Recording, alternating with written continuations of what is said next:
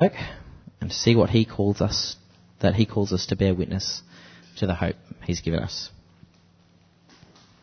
Now, last week you would have heard of the beginning of what is known as Paul's first missionary journey.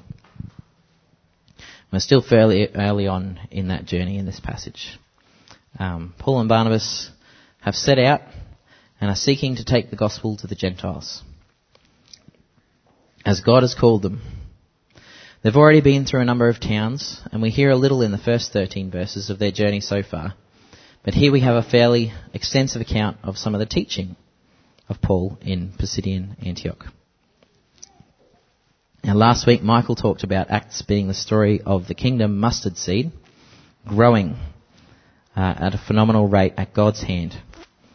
And that story is going to continue.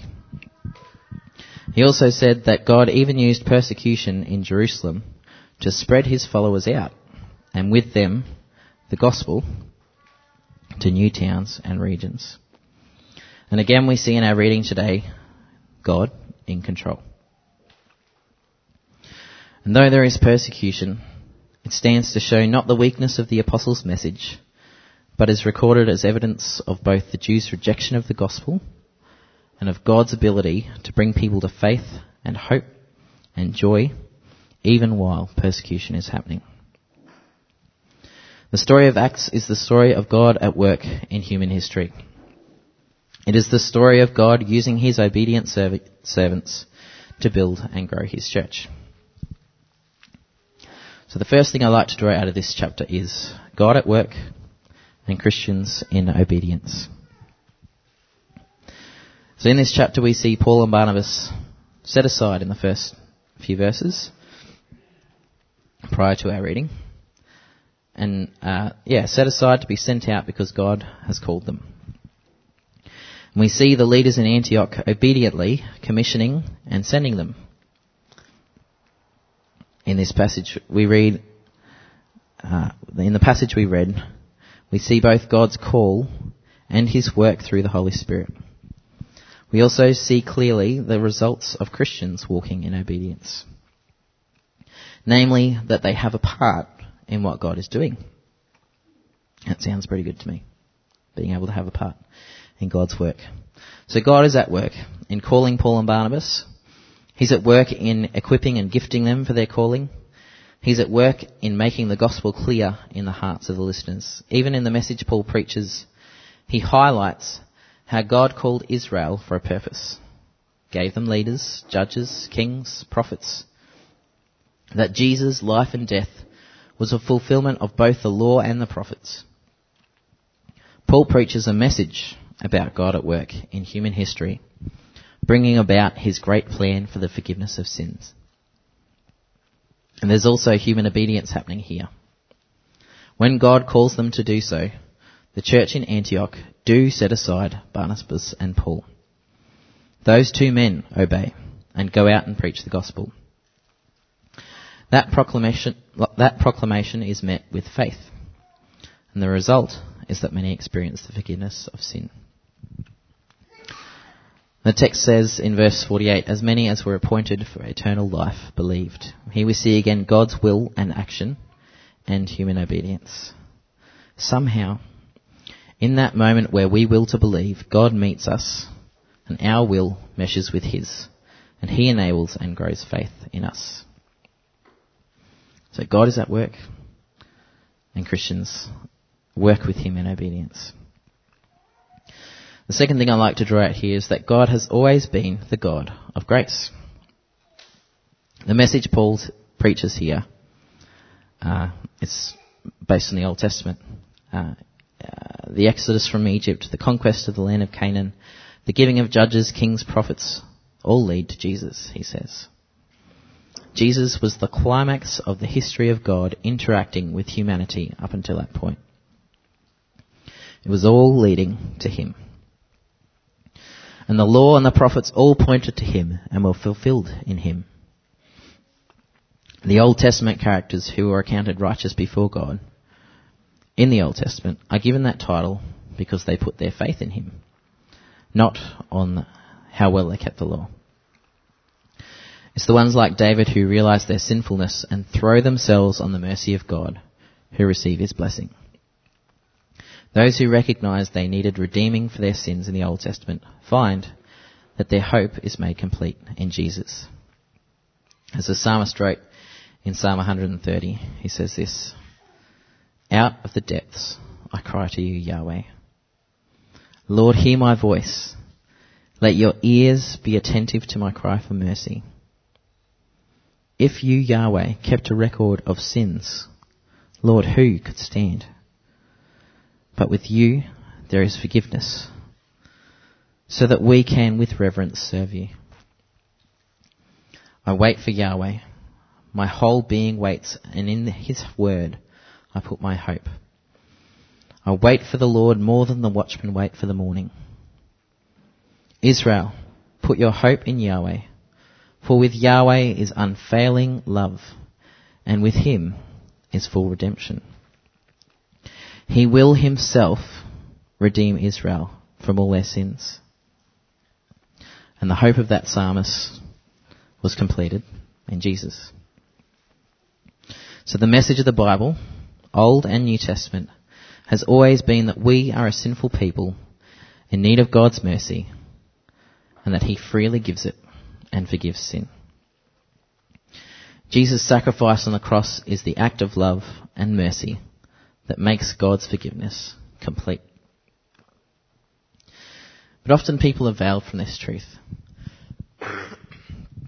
In the Old Testament, many of the people of Israel were. The Pharisees in Jesus' time certainly were. The leaders of the Jews who arranged Jesus' crucifixion thought they were dealing with a dangerous rebel and heretic, not recognising that his death was atoning for their sin, if they would but put their faith in him. Paul, when he was still Saul on the road to Damascus, was blind to the truth until he met the living Jesus. There's almost a physical manifestation of his spiritual state in that story. He's struck blind, but Jesus heals him. Just as he was blind to the truth of the gospel until he met Jesus. And we see it today too. People don't think they need Jesus. They think they know the Christian message, but they haven't really grappled with the gospel. I know I see it, and I've seen it all the time. The last time I remember was at Jaffa, our kids club, Friday night. There's always a gospel message. It doesn't matter how clearly the message is portrayed, how simply it's stated. There'll always be some who simply don't hear it. Just weeks ago, one of our leaders gave a great talk on whether we should live our way or God's way. Now, I don't know how many times she said, the only way to God is through Jesus. The only way to live God's way is by believing in Jesus. We can't do it ourselves. You've got to believe in Jesus. And then we had small groups where they heard the same message again. Then we quizzed the kids before we played games with them and asked, how do we have relationship with God? And can you guess the answer we got? That's what they said. Be good. We've got to be good. They're veiled. Yeah. This is what 2 Corinthians 3:12-18 says. So he's talking about the Jews and Moses here. Therefore, since we have such a hope, we are very bold. We are not like Moses, who would put a veil over his face to prevent the Israelites from seeing the end of what was passing away. So Moses went and hung out with God, and he was so intimate with God that when he came out, his face was all shiny. So he'd actually physically veil his face. So he's saying we're not like that. But their minds were made dull. For to this day, the same veil remains when the old covenant is read. It has not been removed, but only in Christ is it taken away. Even to this day, when Moses is read, a veil covers their hearts. But whenever anyone turns to the Lord, the veil is taken away. Now the Lord is the Spirit, and where the Spirit of the Lord is, there is freedom. And we all who with unveiled faces reflect the Lord's glory are being transformed into his image with ever-increasing glory, which comes from the Lord, who is Spirit. How wonderful to have unveiled faces, to be able to see the truth of the gospel. But not only that, to begin to reflect the image of God as we were made to. We need to pray that God would help us to reveal the truth of his gospel, and that when we do, people would have the unveiled hearts they need to be able to receive it. So we've seen that God's at work and that Christians should walk in obedience. We've talked about God always being the God of grace. The third thing I like to draw out is that we need to submit every plan to the Lordship of Christ. Now, Paul's usual pattern when he visited a new town was to go first to the synagogue and preach to the Jews. And Paul clearly has a heart for the Jews. If you want to read a bit more about his heart for his own people to come to faith, go to Romans 9 to 11. He really pours his heart out there. And it seems like it's God's imperative to him. He says in verse 46, then Paul and Barnabas answered them boldly, "We had to speak the word of God to you first. Since you reject it and do not consider yourselves worthy of eternal life, we now turn to the Gentiles." But it's not as though this is just coming to him on the fly to suddenly offer salvation to the Gentiles. He goes on saying, "For this is what the Lord commanded us. I've made you a light for the Gentiles, that you may bring salvation to the ends of the earth." When the Gentiles heard this, they were glad and honoured the word of the Lord, and all who were appointed for eternal life believed. So Paul is being obedient to God here, both in going first to the Jews and also in making sure the Gentiles hear the gospel, because that was his call. And the end result for Barnabas and Paul is that they're driven out of town. Not what most people want when they go and preach the gospel. But the last word of the chapter is about God filling the disciples, the believers, with joy and with the Holy Spirit. So that's actually a pretty good result. There's a sense as you travel through Acts that God is at work. That's very strong. But sometimes God at work looks like this. We went to this town and the Lord let us work there for 18 months and established a church. Isn't God amazing? And other times it tells it like this. We went to this town, we got to preach there 2 Saturdays in a row, and then they kicked us out. Lots of people believed. Isn't God amazing? Whatever the situation, in the book of Acts, God is at work and his plan prevails. That is why as Christians we need to be careful not to hold onto our own plans too tightly. I know Michael talked a little bit about this last week. It would have made sense from my thinking for Paul and Barnabas, having received the call to witness to Gentiles, to have a good route and schedule planned out. They certainly seem to have plans. But they could have said, we need to target these 6 cities, spending at least 6 months and a maximum of 2 years in each, in order to maximise the efficiency of our gospel propagation and allowing time to establish viable churches. That's the plan.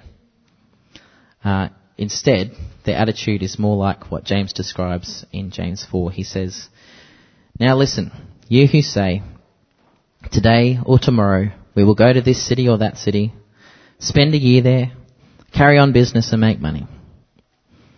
Why, you do not even know what will happen tomorrow. What is your life? You are a mist that appears for a little while and then vanishes.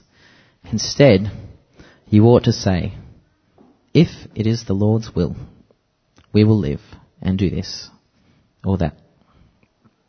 And that's the attitude they went with. And we too are to live with this attitude as Jesus' church. We are not our own. We've willfully made Jesus the Lord and Master of our lives. Therefore we must be resolved to submitting to his will, especially submitting the things we've planned to do with and for him. This isn't to say that obedience of God's instructions will guarantee that we'll get what we would deem success. Well, we have a chance then to be part of what God is doing. The prevailing thought of any plan should be that we submit ourselves to the Lordship of Christ. Now, just a final word. I remind you again, God is the God of grace. He is, as he describes himself, compassionate and gracious, slow to anger, and abounding in loving kindness and truth. Now, we've talked a little bit about obedience today, about submitting ourselves to the will of God, but we've also talked about God being the God of grace, and those things actually fit together.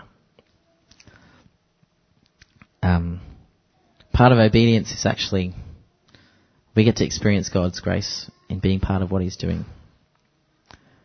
Now, my intention has not been to make you feel guilty, but rather to help you see that as servants of Christ, as people in relationship with him, of course, we should be seeking to be obedient. And the good news is that Jesus is well able to deal with our failings. He's able to forgive again and again. So if you're feeling any sort of guilt or condemnation today, I apologise. But the answer is quite simple. Bring it to Jesus. Confess that you failed him. Ask him to forgive you. And know that he has. So that's what I wanted to share with you today. Just let me pray for you.